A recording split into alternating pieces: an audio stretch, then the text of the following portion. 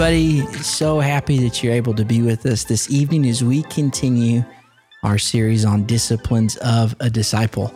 We had so much fun last week with Pastor Jacob. As could be predicted and anticipated, we ran out of time in the live segment, and we had to do a recording immediately after for the fasting portion of the conversation. That was posted, I think, like the next day, and I know that many of you have got to jump on and watch that. Please, if you have some extra time and you'd like to get caught up in regards to where we're at in the conversation, you can go back and access that through the Facebook and the YouTube. I personally like the fasting conversation even better than the prayer conversation. We really got into some cool stories and just sharing some experiences that we've had together in regards to walking out that particular discipline in our lives. And it was a great segment of the part 2 segment of that conversation. I have with me this evening my very good friend, our life group pastor, Derek Hines, and we're going to be having a conversation tonight around the discipline of silence and meditation. As always, we have the one, the only Danny Mackey in the studio with us to help us stay on track and to be able to get you engaged and involved in the conversation tonight. We want this to be conversational, not just between myself and Pastor Derek, but also with you, with your life groups, wherever you might be watching and experiencing this convo tonight. So feel free, YouTube or Facebook, you can send in questions, comments, to Danny. She'll be fielding those and getting those to us, and we want to be able to receive those as early as we can in tonight's broadcast. In the studio with us, helping us out, Josh and Audrey Needham, beautiful people that love God, and I love them, always making sure that everything runs smoothly and excellently. We have Alex Mueller helping us with the sound tonight, and as always, the glue that holds us all together, Kendall Powell in the studio. So we're so happy to be able to have this amazing team that God's put together to bring you this, what I think has been really, really good content. I don't know if that's biased for me to say because I've been involved in all of it. You're the one delivering the content. Yeah. So. Well, I have other people joining me. Yeah. It's not just me, but I've really been getting something out of it. Yeah. So Derek, I love you. I'm so glad that you're able to come tonight. Let's jump right in. Thanks. All right. So when we talk about silence and meditation, those two disciplines in our lives, and I think we talked a little bit about this in kind of our pre-convo to this, that I would say maybe more traditionally you would want to group the discipline of silence with solitude because of how those two fit together.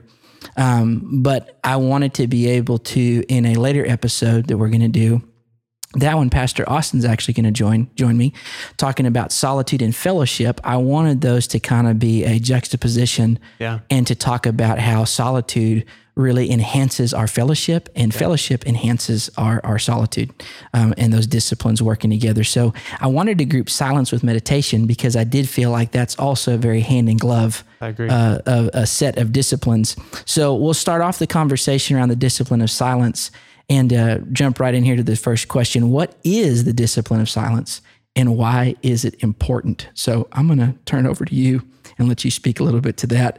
And you're going to answer the question about silence, but just not saying anything at all. Yeah. It was good. I think it's difficult. I mean, it's one of the things we talked about before we got started was the main objective for tonight is to just kind of bring awareness to these disciplines. Yes. But also one of the things in meditating on the material beforehand is really trying to provide sort of a template for people to start to incorporate these into their lives. And I think it's always important to start with the why. Why would we think about even practicing silence? And I think for a person like myself, silence is not something that comes natural. I tend to be a fairly loud person, fairly active. When I was in school, I got in trouble for talking and standing up. And so silence is really something, not something that comes natural to me. I think I've got some stats and some quotes. Sure. But, the first quote is from a book, Celebration of Discipline by Richard Foster. And there'll be a lot that we talk about tonight that is from that book. Yes. He says in contemporary society, our adversary measures in three things: noise, hurry, and crowds. If he can keep us engaged in muchness and manyness, he will rest satisfied. Psychiatrist Carl Jung once remarked, "Hurry is not of the devil, it is the devil." And, I know that we live in, the most advertised to society, the most connected society in the history of the world. Mm-hmm. I tried to find the notes. We did a conversation I remember, from the stage. As you're starting to talk, I'm remembering one that we did. Well, I couldn't find the notes. So I had to look it all up again. But I mean, pretty much, we receive 4,000 to 10,000 ads a day. There are 46 push notifications daily on your iPhone, 32 texts per day on average. So I think that's actually kind of low. Yeah. And about 122 email per day. Man. Like those are all the things that are vying for our attention. And there are so few things in life that we can actually control. A lot of things that happen to us that we get upset about, we have no control over that. But one of the things that we can control is our focus and our attention. And I think for me, that is sort of the why. And then silence is the way that I intentionally shift my focus back to God. Absolutely. And I think you bring up such a great point by even using those statistics, because for me, the discipline of silence and practicing that in my life, which honestly, out of all the spiritual disciplines that you can list, and I love that Foster even in that book says that there's no exhaustive list to disciplines. No. We were looking at a rich history of the Christian faith and spiritual mothers and fathers that have gone before us, and we're extrapolating from their lives practices that kept them attuned to God and in tune with God. And right here from the get-go, it's really good, especially if you're joining us for the first time this evening. When we're talking about being a disciple, we're talking about living a life as a disciplined follower of Jesus. That's impossible to do without us incorporating disciplines, habits, practices into our lives. These habits or practices do not make us holy. They help us become aware of the one who is holy. His name is Jesus. And in accordance with the words of Paul, as we behold his image, we're transformed into that same image. So silence, meditation, prayer, fasting, the things that we've been talking about are all things that help us come into that focus that you're talking about and be able to live in the world in a new kind of way, in the way that God's new humanity is supposed to be living. So those stats that you bring up, in regards to the amount of stimulus that we are receiving in a day, silence for me is all about learning how to exist from a quiet center in the midst of a world that is under the tyranny of noise, under the tyranny of busyness. I love that. Our enemy operates through noise, hurry, and crowds. And in muchness and in busyness. When we're talking about finding a pathway in our life to allow the discipline of silence to work and attuneness to the voice of God, to a singular focus of the face of Jesus, what we're talking about is a deeply internal change. And what I have found is that we exist in the world much more Christ-like whenever we can figure out how to live from a quiet center. If I could really quickly, I want to read this quote in regards to the discipline of silence from Mother Teresa of Calcutta. She said it this way: "We need to find God, and he cannot be found in noise and restlessness. God is the friend of silence. See how nature, trees, flowers, grass grow in silence. See the stars, the moon, and the sun, how they move in silence. The more we receive in silent prayer, the more we can give our active life. We need silence to be able to touch souls. The essential thing is not what we say, but what God says to us and through us. All our words will be useless unless they come from within. Words which do not give the light of Christ increase the darkness." That's powerful. When we talk about living from a quiet center, for me, we're also talking about using the discipline of silence as the thing that filters out, acts as a filter in regards to all the inputs that are trying to come at us day to day. And through that discipline of silence, we filter out what stays within and ultimately filter out what comes out of us. And I feel like we live with even a more intentionality in regards to the words that we use, because we're understanding that those are not cheap things. Our words are not meant to be cheap and empty and hollow. Yeah. And that's what we see so much in the culture, is just cheap, empty, hollow words. Yeah. I mean, there's so much there. You know,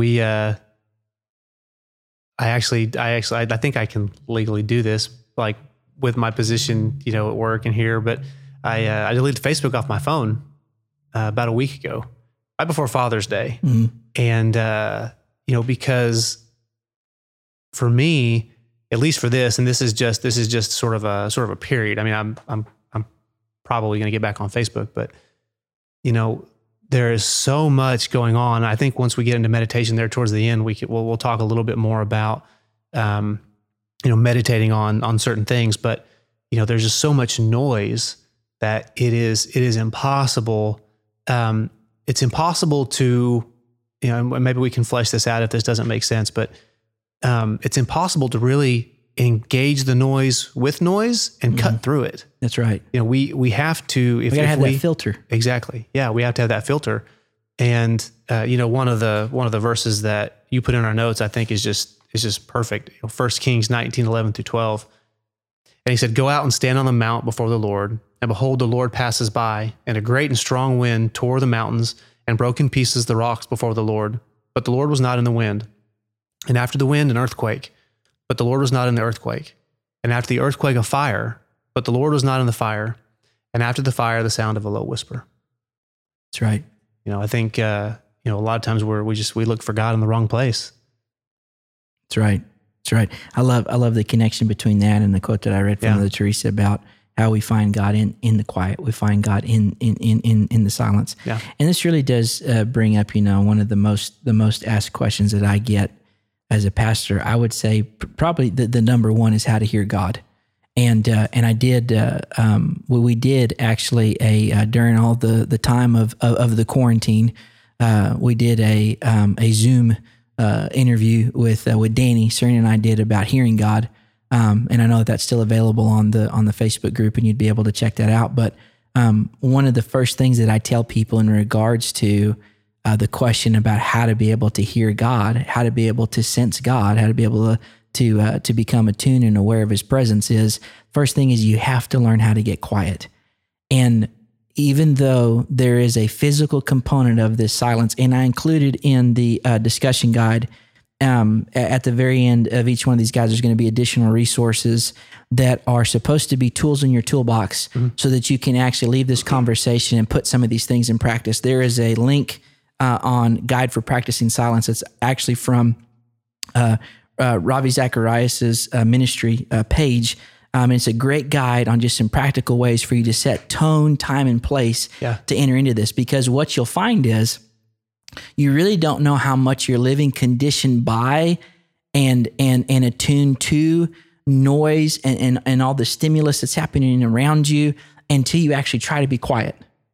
Because when you start intentionally unplugging from certain technologies, or you get into a place in time to where you can be alone for 30 minutes to an hour, and even when you can cut out all the external noise, what you'll find is that things are still roaring on the inside of you. And that's really the contamination and the clutter that the purpose of the discipline is aimed at, is to get quiet on the inside.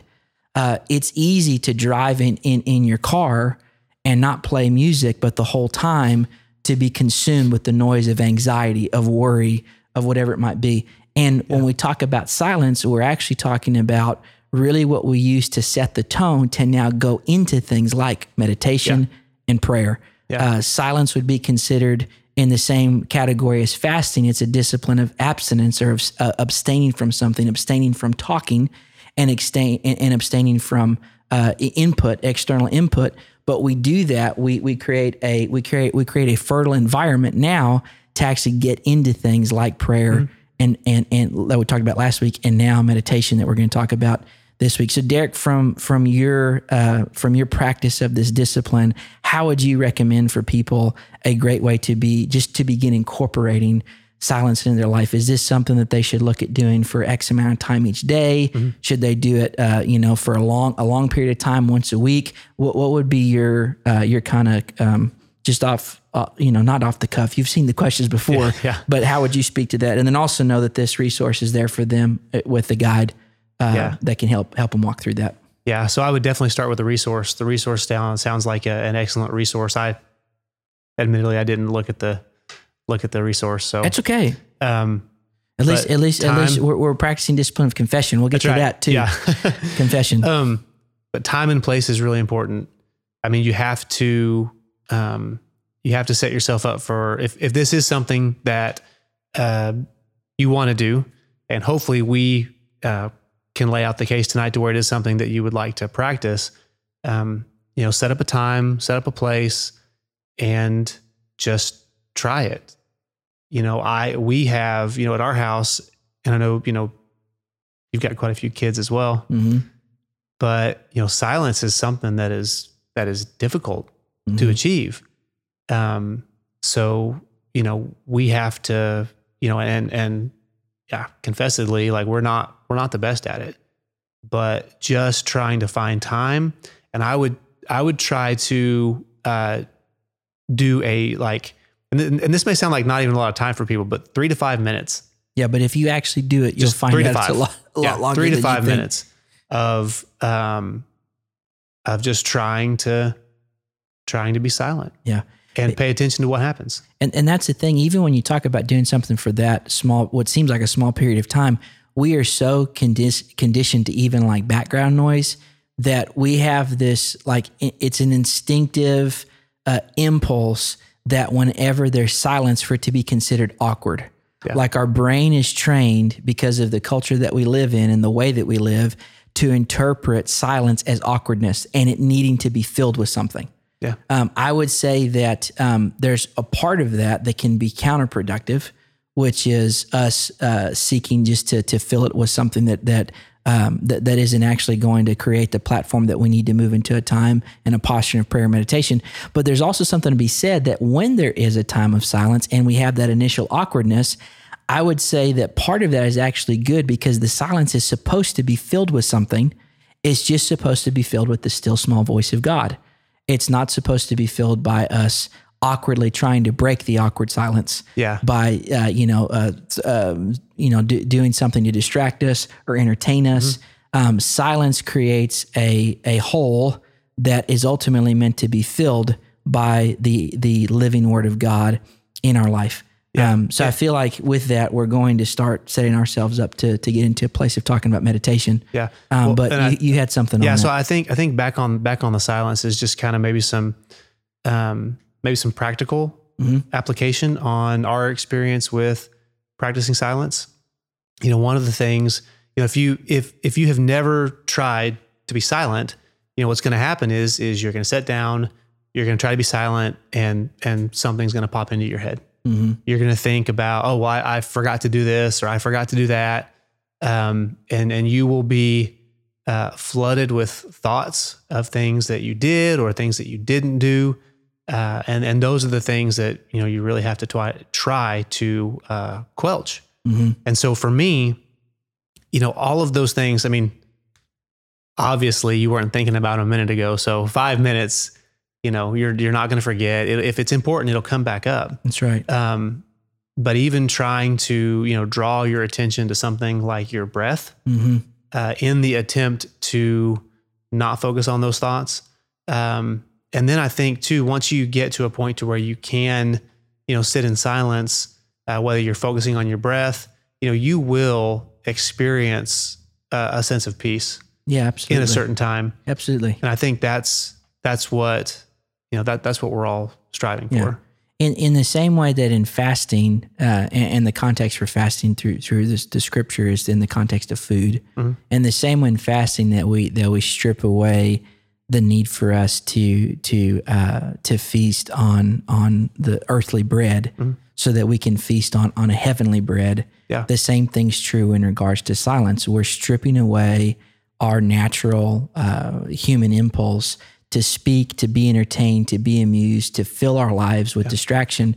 We're stripping that away, so ultimately we can move into a place of a very pronounced, a very attentive and aware connection with a divine contentment that comes by simply trusting in God. I love what the psalmist says in Psalm 62, verses 1 and 2, "For God alone my soul waits in silence.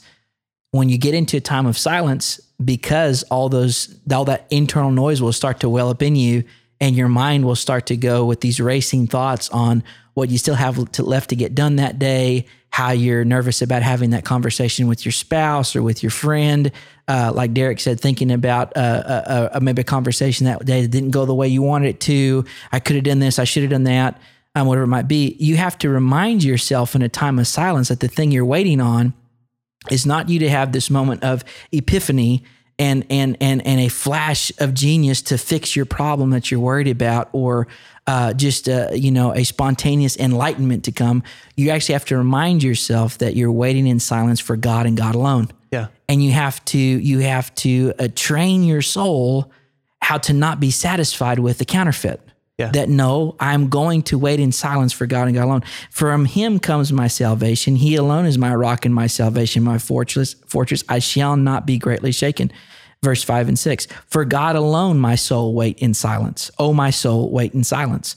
For my hope is from him. He only is my rock and my salvation, my fortress. I shall not be shaken. For me, in a practical sense, whenever I'm getting to a place of feeling stressed out, when I'm getting to a place of feeling overwhelmed, silence for me is that automatic default posturing of my life. I know that I have to intentionally strip myself away of all the external noise, all the requests that are coming to me, the problems that people are needing me to speak into, the noise that I have inside of myself, and I have to live out this Psalm 62 of saying, okay, I'm going into this time of silence because what I really need is God. Who I really need to hear from is him. Yeah. And when my soul tries to start talking to me, I have to be able to say, oh, my soul, wait in silence. Yeah. And remember, soul, we're waiting in silence for God.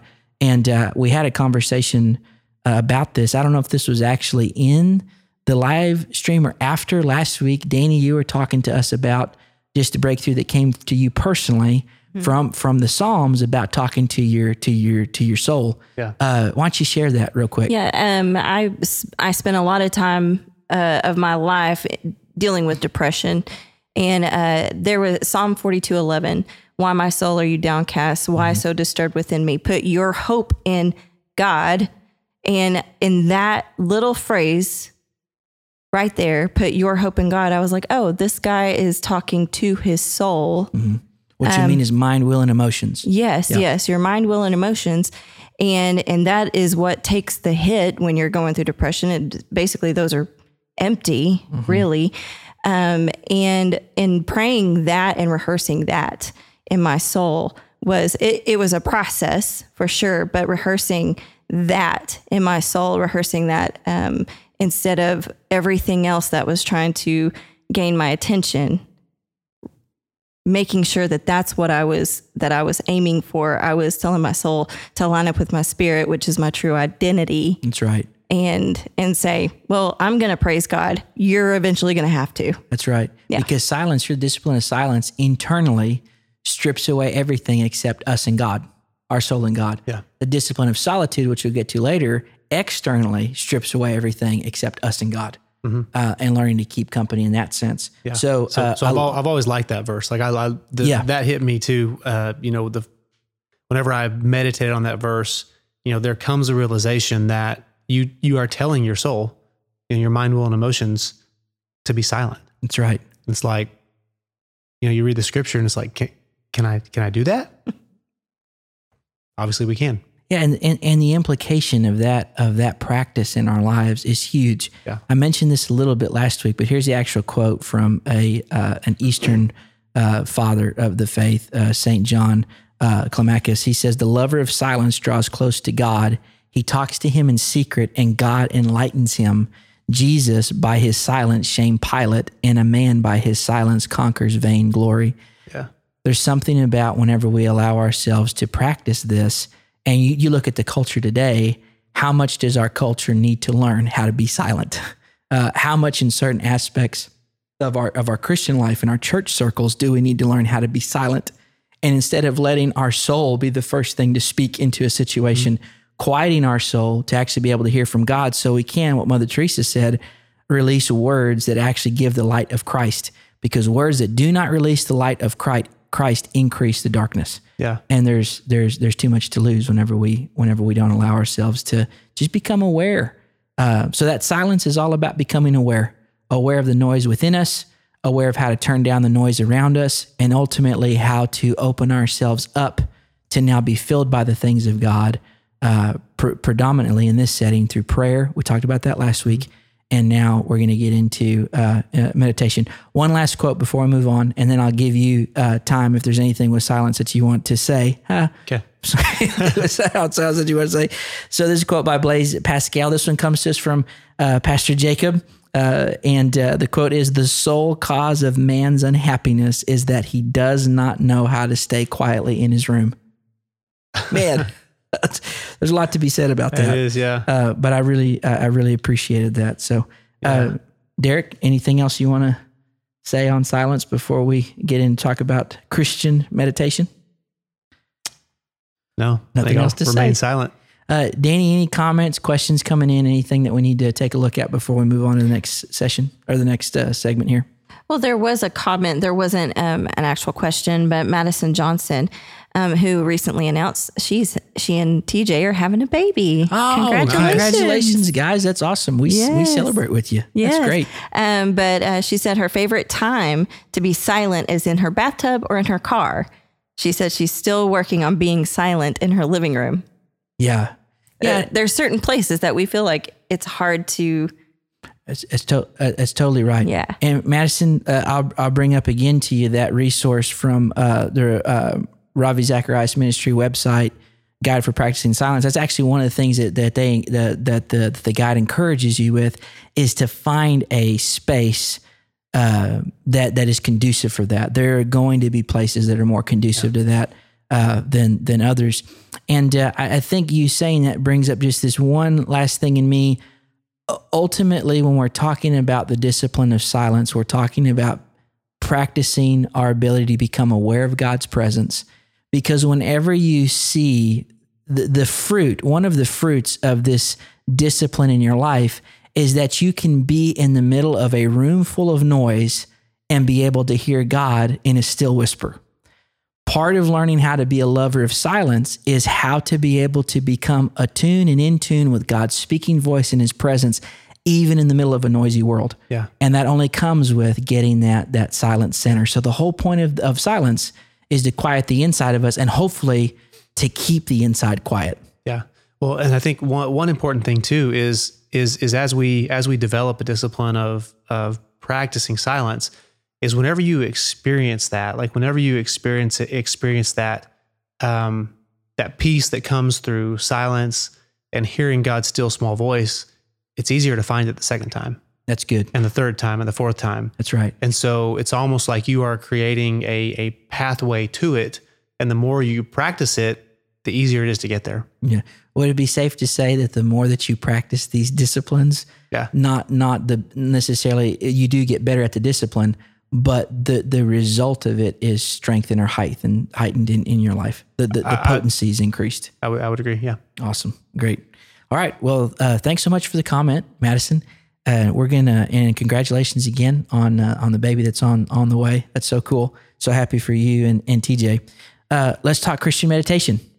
I think one of the best things we can do in regards to really frame what we mean by Christian meditation is a quote from a house favorite, who's going to be a house favorite throughout this entire talk, because so much of the content from this has been even inspired from the book. So Richard Foster's quote, Eastern meditation, and that's what we would really classify, I guess, in today's world, as like when you hear about New Age meditation or transcendental meditation. That's actually an older term now.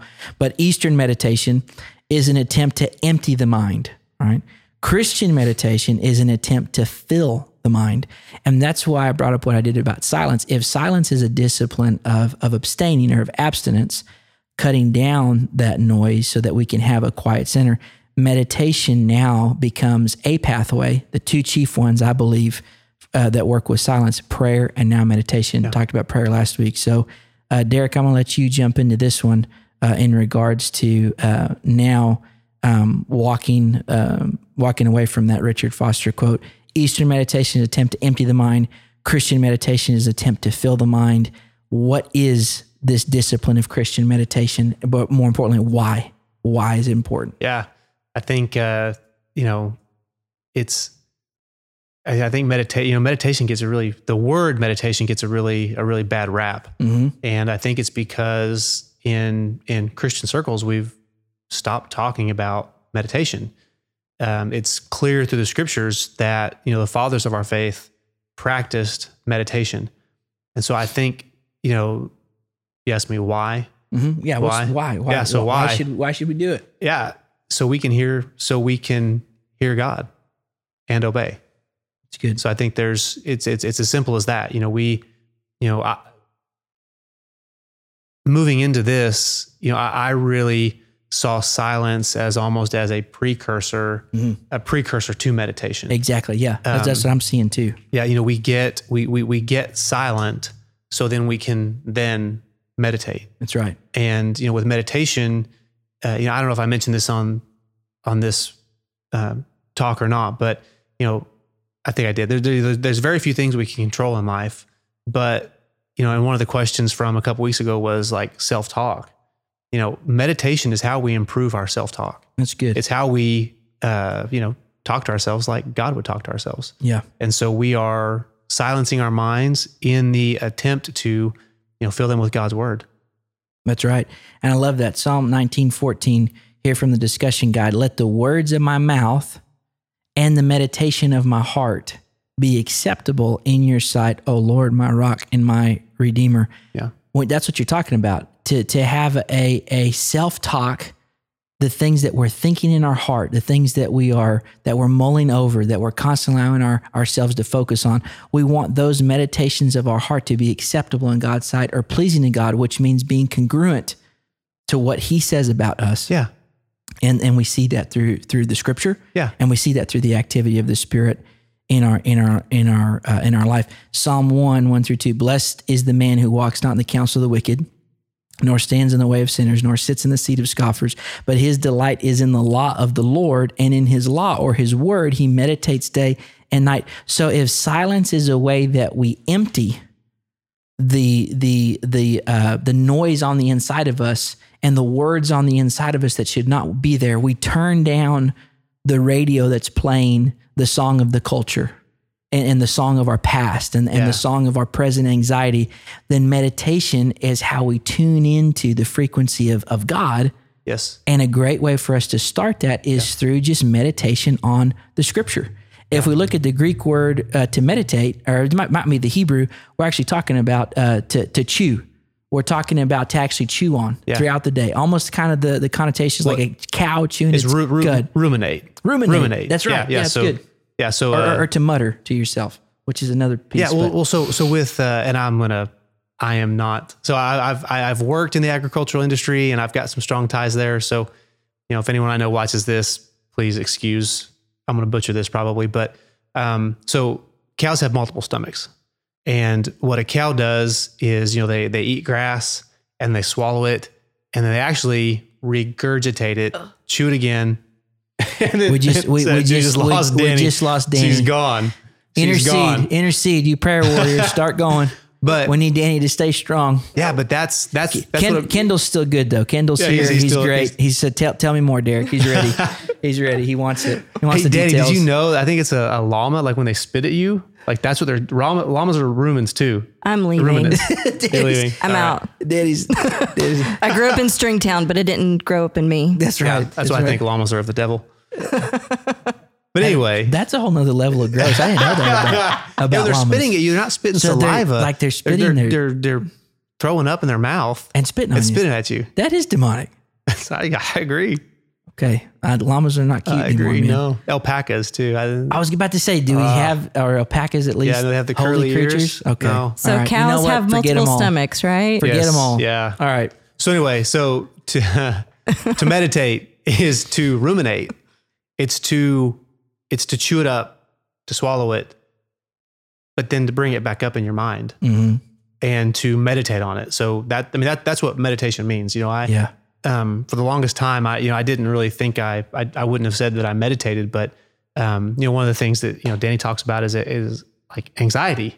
And so, if I would find myself getting anxious, Philippians 4:6-8. Yep. Got it here. Is that on there?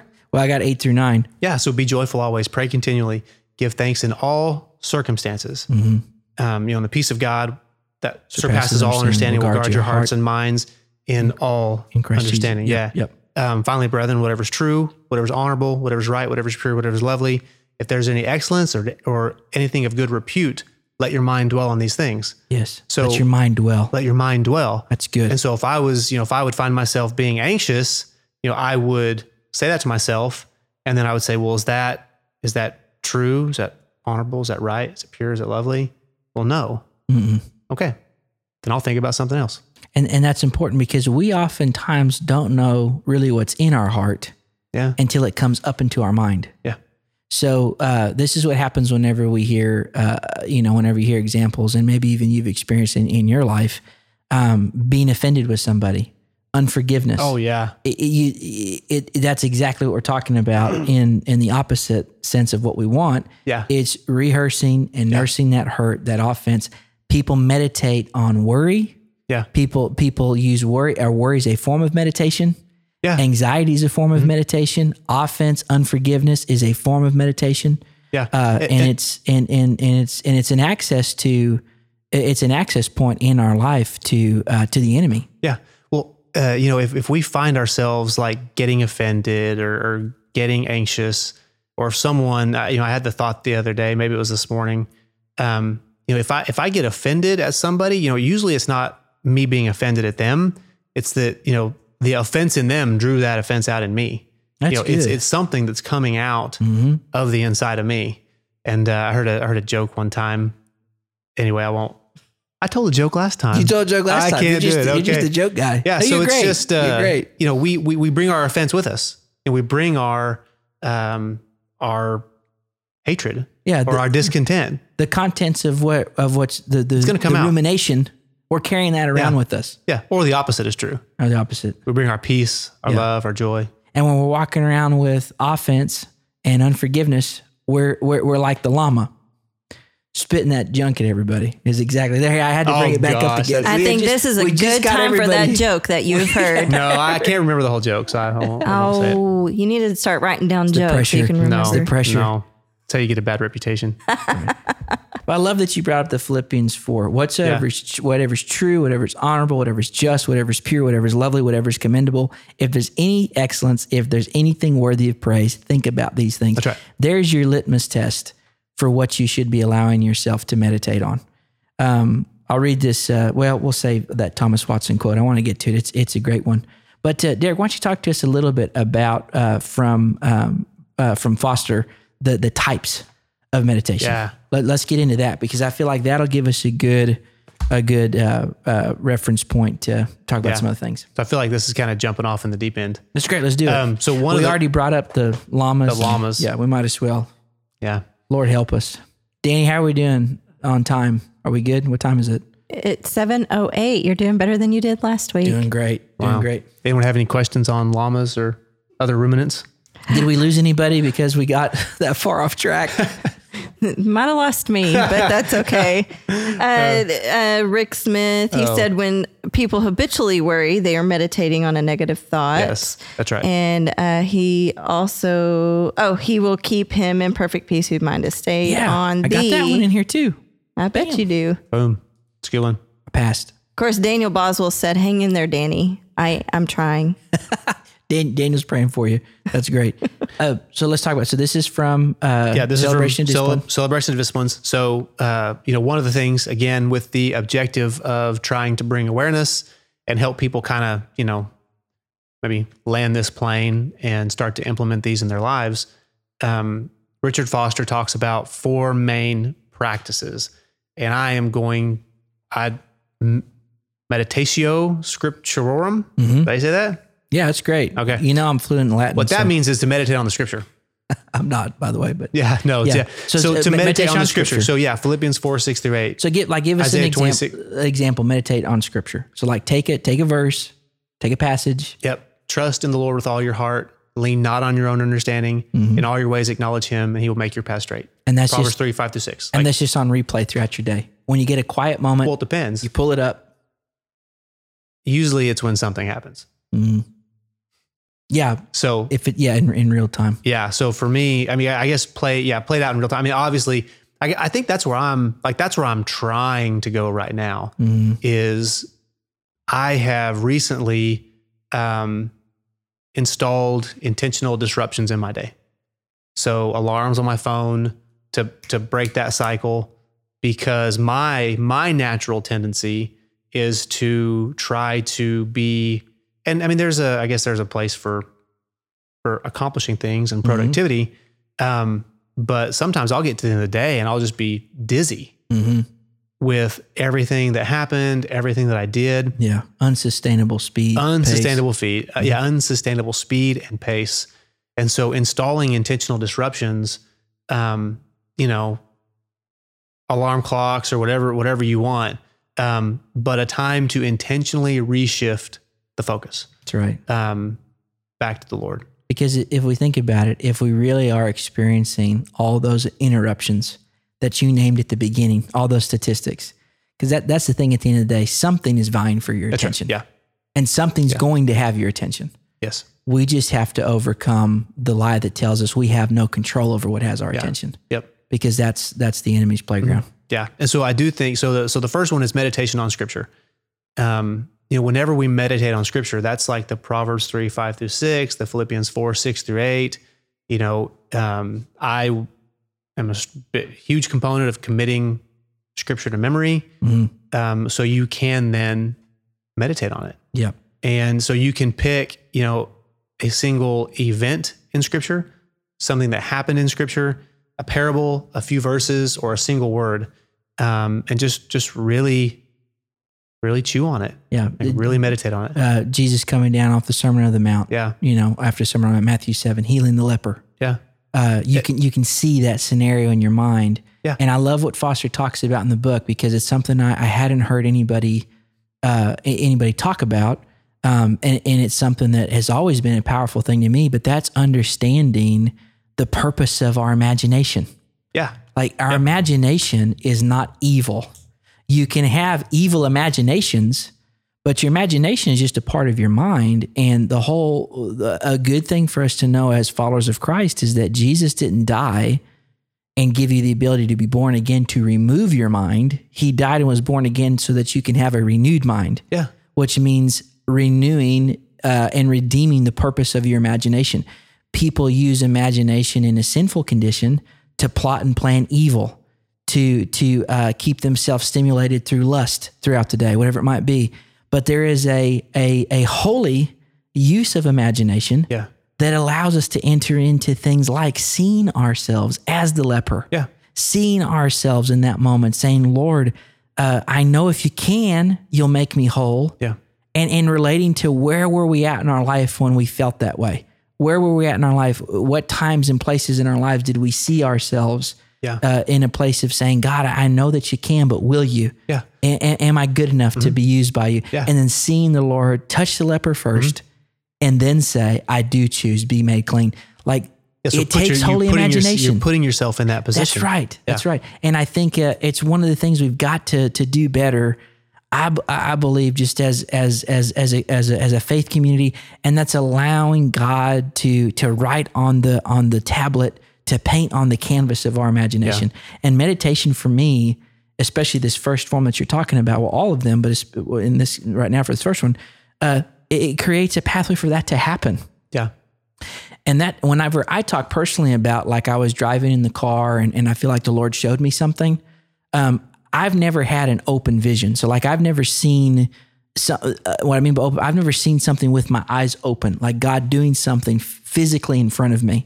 All the meditations that are, all the visions that I have usually come out of a place of silence, of some form of meditation, prayer, predominantly prayer. And I start in my mind to see that movie reel play. Of the Lord showing me this scenario, speaking to me about X, Y, and Z, situation. So to me, this really primes the pump for us to have a God encounter in real time. Yeah. Yeah. So anyway, I got excited about that. No, I agree. You know, we have to put ourselves in those, in those situations in Scripture and really, feel what the disciples might have felt. Yes. Think about, what if a man walked up to your group that was sick, that you knew was diagnosed with COVID, and the leader of your group walks up to him and touches him. I mean, what could you possibly be thinking? That's right. Look, you've just infected our entire crew. Yeah, you're unclean now. Yeah, you're unclean. Like your ministry is over. Yep. And so, we would rightly say, they probably were a little scared of what he was doing. Yeah. And that's what we're talking about, allowing God to write on the tablet, paint on the canvas of your imagination. So the first type of meditation that's talked about in the book, meditation on Scripture. And just for reference, we've also got a PDF file here in the additional resource from a ministry. I believe this is like 24/7 prayer ministry. It seemed pretty cool. I don't know a whole lot about the ministry. I just liked the guide. So don't think that I'm saying, you should trust everything from 24/7 prayer ministry. I'm not saying that. I'm saying that this is a cool guide in regards to practicing Christian meditation. So that'll be a good tool for their toolbox. Yeah. But we'll just give a brief overview of the next three that Foster lays out in the book. Yeah. So the next one is I don't know if I think it's called recollection, and it's actually like it's a Quaker practice. So you essentially set and you reflect on things that you're concerned about, things that bring you angst, and with your palms down, you actually release those. Give those things to the Lord. So verbally, give those things to God. Yep. Say, Lord, I submit to you my anxiety about my dentist appointment. Yeah. I submit to you my anger towards my neighbor, my unforgiveness. And that's what Danny's doing right now about the llama comment. Her palms are down. She's like, I release Derek. Hey, Slow Bunny, our friend Slow Bunny from YouTube. Slow Bunny's back. Oh, Slow Bunny's back. So I'm so glad you're here. She said, I thought this is hilarious now that you kind of bring it up. Cows look peaceful and content when they're ruminating, though. So there's a plus on this comparison. That's awesome. Thank you for encouraging them, Slow Bunny. A ministry of reconciliation. Do you have, Slow Bunny? That's awesome. Great. All things. And then you actually do palms up. So palms down, release, palms up, receive. That's awesome. So Lord, I receive peace. That's right. About my dentist appointment. Lord, I receive forgiveness from my neighbor. Yeah. And through that, you can actually, feel the peace, feel the forgiveness, feel the anxiety leave. Yeah. And I think it's important, like, man, this is not like some kind of this is kind of a snarky phrase that I use. This is not when I say Jesus Robbins, I mean like a mingling of like Tony Robbins, like life coach, guru, self-help guru, and Jesus. Like this is not like Jesus Robbins stuff. This is all self-help, willpower practice to make me have a better life. This is in real time us practicing an intimacy with the Lord of being able to exchange scripturally our burden for his burden. When Jesus says, come to me, all you that are burdened, heavy laden, I will give you rest. Take my yoke upon you. Yeah. It's easy. Take my burden upon you. It's light. That's what we're talking about. This is a practical way for us to actually live out that passage and to release that. So it's important that people understand that this is a legit spiritual thing. Yeah. Did you say Jesus Robbins? Jesus Robbins. Yeah. Yeah, it's like, anyway, I won't get into all that, but it's. I mean, I just being well, smart. but you hit on a nerve, and I think that's what a lot of people think of when they think of meditation or things like that, is because there are prominent figures in our society that tell you to meditate on certain things to achieve a certain objective or a goal. Yeah, and it's not their fault that what the Bible tells us to do works. That's right. Meditation is just a spiritual practice that anybody can use. Yeah. Christian meditation is us allowing ourselves to be filled with the things of God, not with self and, if I can dream it, I can do it, and all this garbage. Anyway, I'm going to start ranting. Let's get off of that. Yeah. So the last two. So the first one of the last two is meditation on creation. So, Psalm 19:1, the heavens do indeed declare the glory of God, and the firmament does show forth his handiwork. We can meditate on the things that God has done, the things that God has, grown and built. Yeah. Or So this is really getting out in nature. yeah. And This would probably tie very well with solitude. yes, yeah. Because now you see that the disciplines actually work together in groupings, much like the rungs in a ladder. Like it's a structure that's helping us move toward That's right. awareness of God, not geographical nearness, solical awareness. Yeah. Yeah. Well, and the last one, so the last two are almost opposite of each other. Mm-hmm. The last one is meditate on the events of our times. So, and what year was this book written? 70s? I'm not sure, Josh. Do you know? Yeah. 40 plus, yeah. Yeah, that's what I thought. It's been like 78. updated every 10, 15 years. Yeah. Wow. Awesome. Yeah. So I think, there are obviously a lot of things happening in our time right now. And there's a quote from the book, and this one really gets me.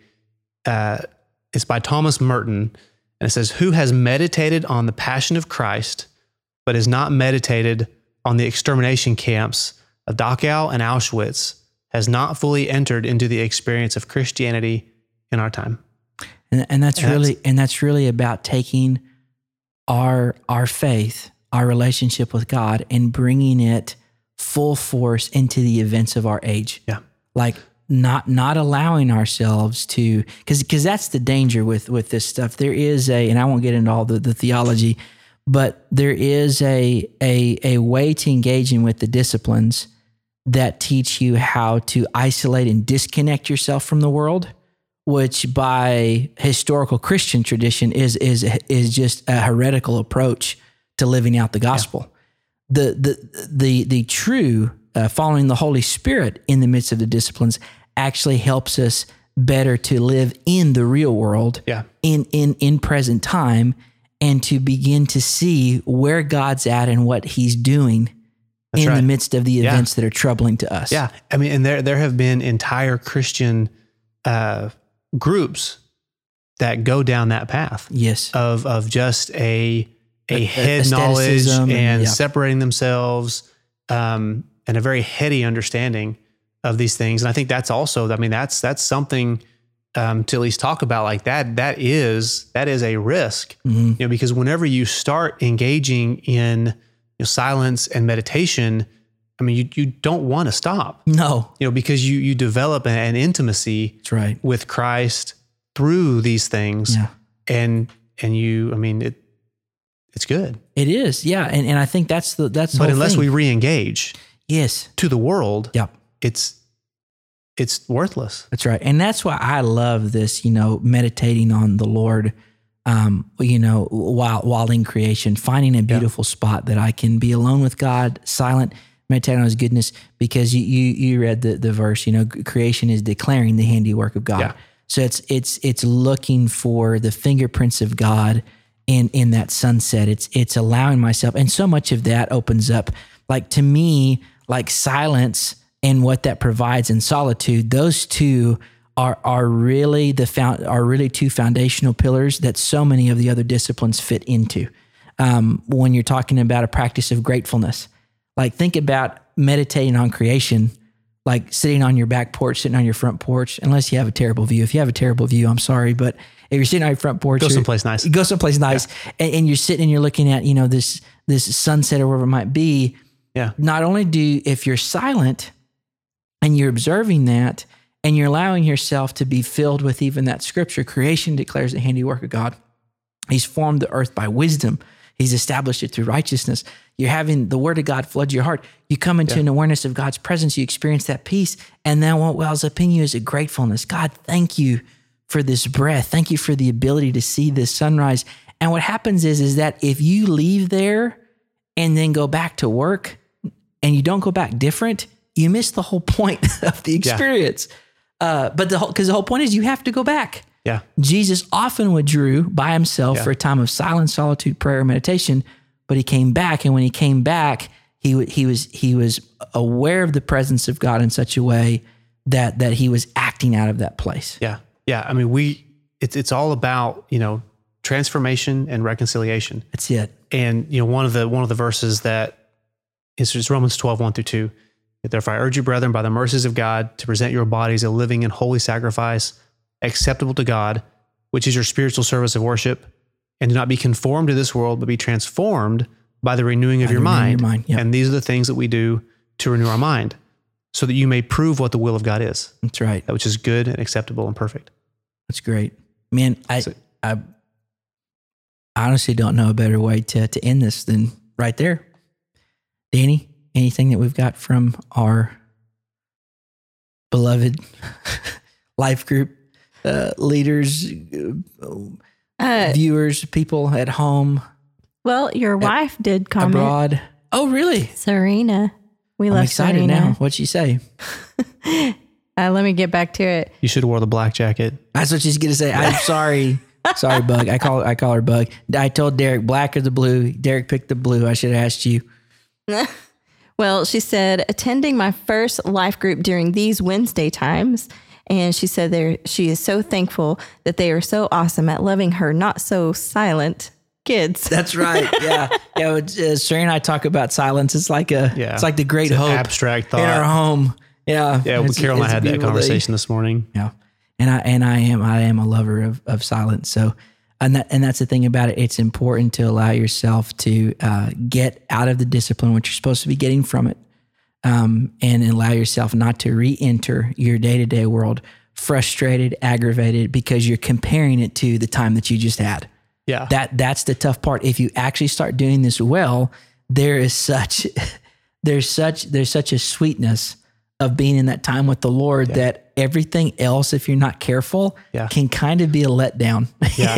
and you have to learn how to find God in those things too. Yeah. And not allow yourself to get self-centered in it. Yeah. Because the whole part of it is changing you, that now you can go in and release change into those environments, right? Well, and I think that's like what we talked about on stage, that one, like the prayer of examine. Like that's as I'm setting, I've got a little table in our room, and I'm super spiritual, and I'm up early in the morning, and you have your I'm doing my thing, and I got my water and my coffee, and everything's perfect.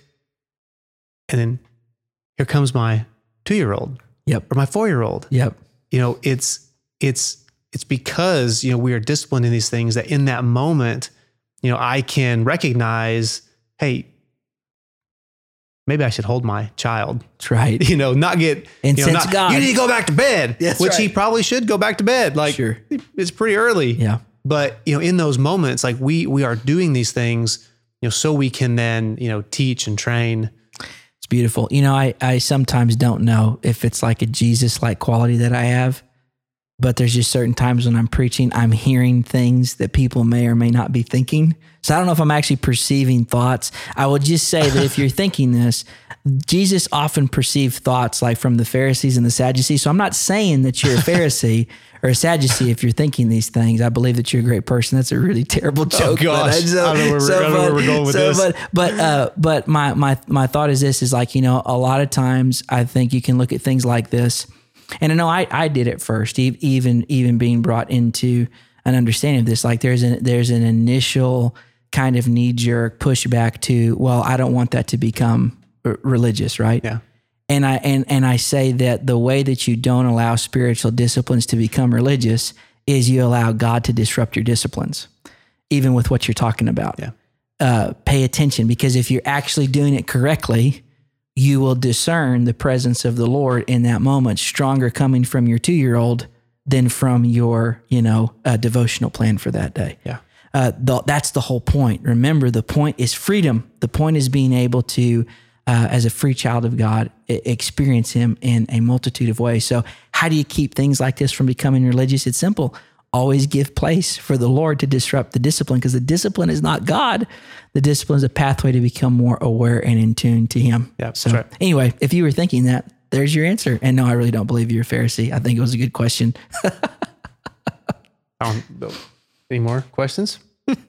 No. But Jesus did that to the disciples too. Oh, yeah, that's right. Good. Thank you, Danny. Yeah. Very good. Yeah, so you're a disciple. Praise the Lord. Praise the Lord. Basically what you're saying, I'm sorry. No, go ahead. So basically what you're saying, I'm just trying to clarify, the disciplines are developing Jesus within you so you can have more like compassion for other people as well. Like you're free from their opinions of you and their words at you, and Jesus's words become more true than their words, kind of in that. Yeah. Because there's like a cycle, it seems. That's right. Here. The disciplines for me are like going to the optometrist. And whenever I have to believe that I, left to my own devices, will have cloudy vision when it comes from being able to behold the Lord, because of the nature of the fallen world, things that are not renewed in me. My spirit is sealed. I'm great there. The work is in the soul and in the body.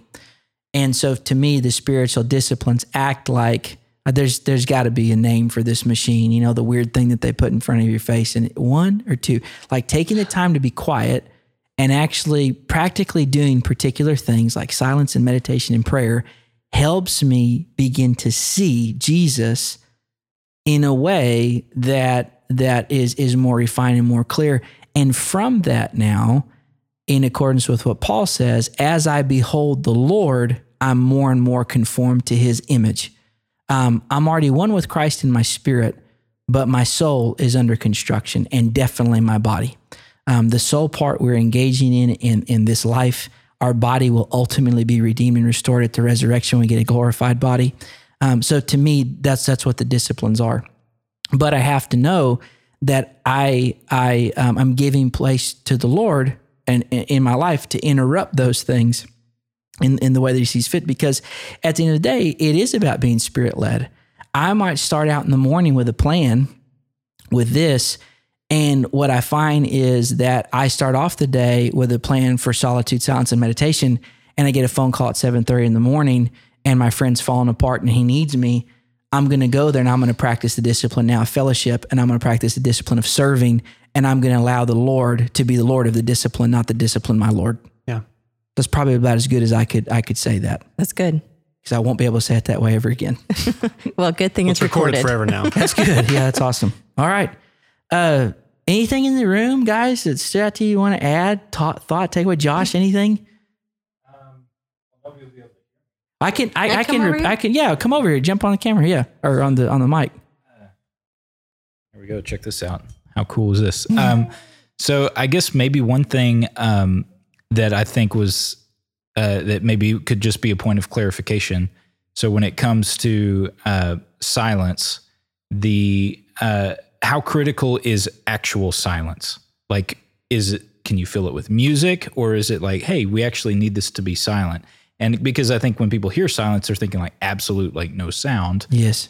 Is that part of it, and being comfortable with like, because just like you were saying, the temptation is to turn up the noise to avoid that uncomfortableness. Yes. So how much of that discipline is getting used to not having noise? Yeah. So for me personally, this is just for me personally, I believe that the goal is to actually get to a place of total silence. Mm-hmm. But I also know that we have to allow ourselves to, that total silence, to be honest with you, can be like jumping into a pool of ice water. It's a total shock to the system.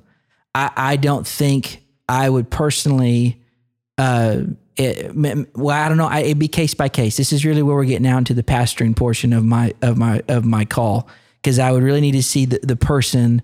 What are they after? What's their experience of like? So I would say for me, I think it's about being able to feel out where you are. To me, remember, we're not being legalistic about this. If there's music on in the background, something that I would suggest doing is try to make it instrumental music. Try to take away the words and lyrically what you're used to, and let what's behind you be instrumental. maybe ambient noise, maybe trying to, play sound of the waves or, static or, the birds. The birds are always annoying to me. I don't know when people have the sound machines to sleep and it's the tweet, tweet, tweet. I was like, I want to shoot a bird like that's outside the window. This is terrible because the birds sound like mourning to me. So it's like, I don't know what's up with this, unless it's like the nightingale or whatever. But so to me, I would say, it's not like, oh, the discipline didn't work now because you had sound. But I think there is something about getting to the potency that total silence carries.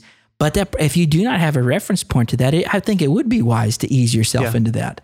Just the same way that jumping into the Arctic, frigid water would be a shock to the system. Polar bear plunge. Polar plunge. Yeah.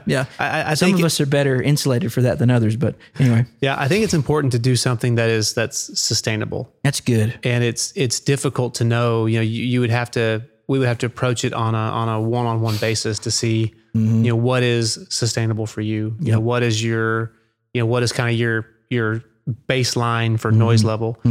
For me, it is I complete silence. I like that. But if I'm in my house with the kids, I may have my headphones in with some sort of ambient noise. Yeah, it might not be doable. Any reduction to noise is good. Yeah, I agree. Is good. Well, can I say something from a social media perspective? Sure. Because this is what I do. Social media is what I do.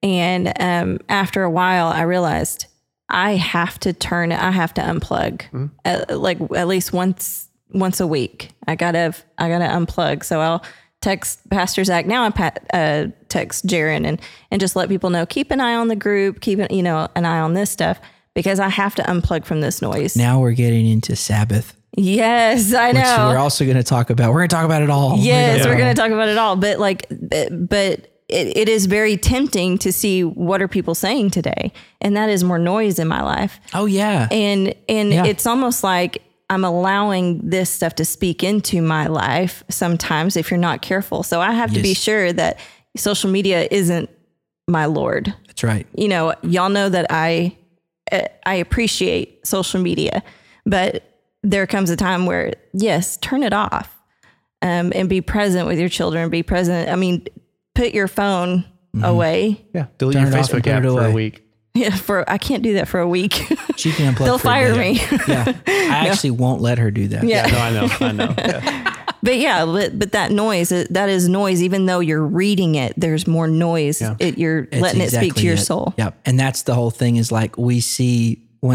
When a culture has no reference point for silence, no reference point for meditation and prayer, social media has so many great things, and the way we leverage and utilize it for the church stuff is incredible. It's how we're doing what we're doing right now. It's phenomenal. Yeah. But you also see what happens to a culture that has no reference point for that, and everything is immediately from soul to post to video to this.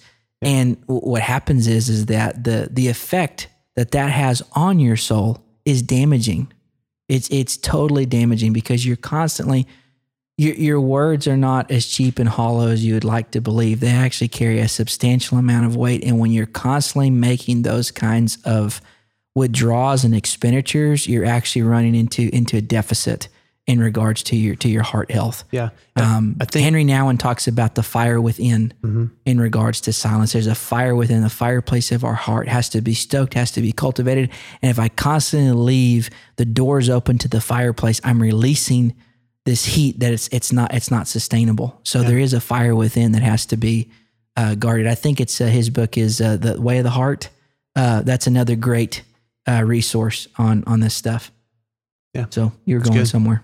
Oh, I was just going to say, I think, I don't know if we've specified that, with silence, the goal is to calm the noise inside your head. That's right. Like is to not, noise, to calm your thoughts. And so, if whatever we have to do to achieve that calm, that silence. Awesome. Well, I think we've got to a place here to where we can wrap it up. So grateful for all the life groups that are joining us. If you're a life group leader, I hope that these discussion guides are helpful to you. We'll continue to have these out to you. Our goal is by Tuesday. I totally blanked this week and it came out to you this morning. Our goal is to have it to you by Tuesday so that you can prepare for group. There's also those continuing discussion questions now that we turn it over to you and your group. If you're watching by yourself or just with your family this evening, feel free to continue the conversation in the chats and in the comment sections of our social media platforms and in the room. Get involved and continue this conversation on silence and meditation. Everybody in the studio, thank you guys so much. Pastor Derek, thank you for taking time to be here. Danny, yes. Can we say about next week?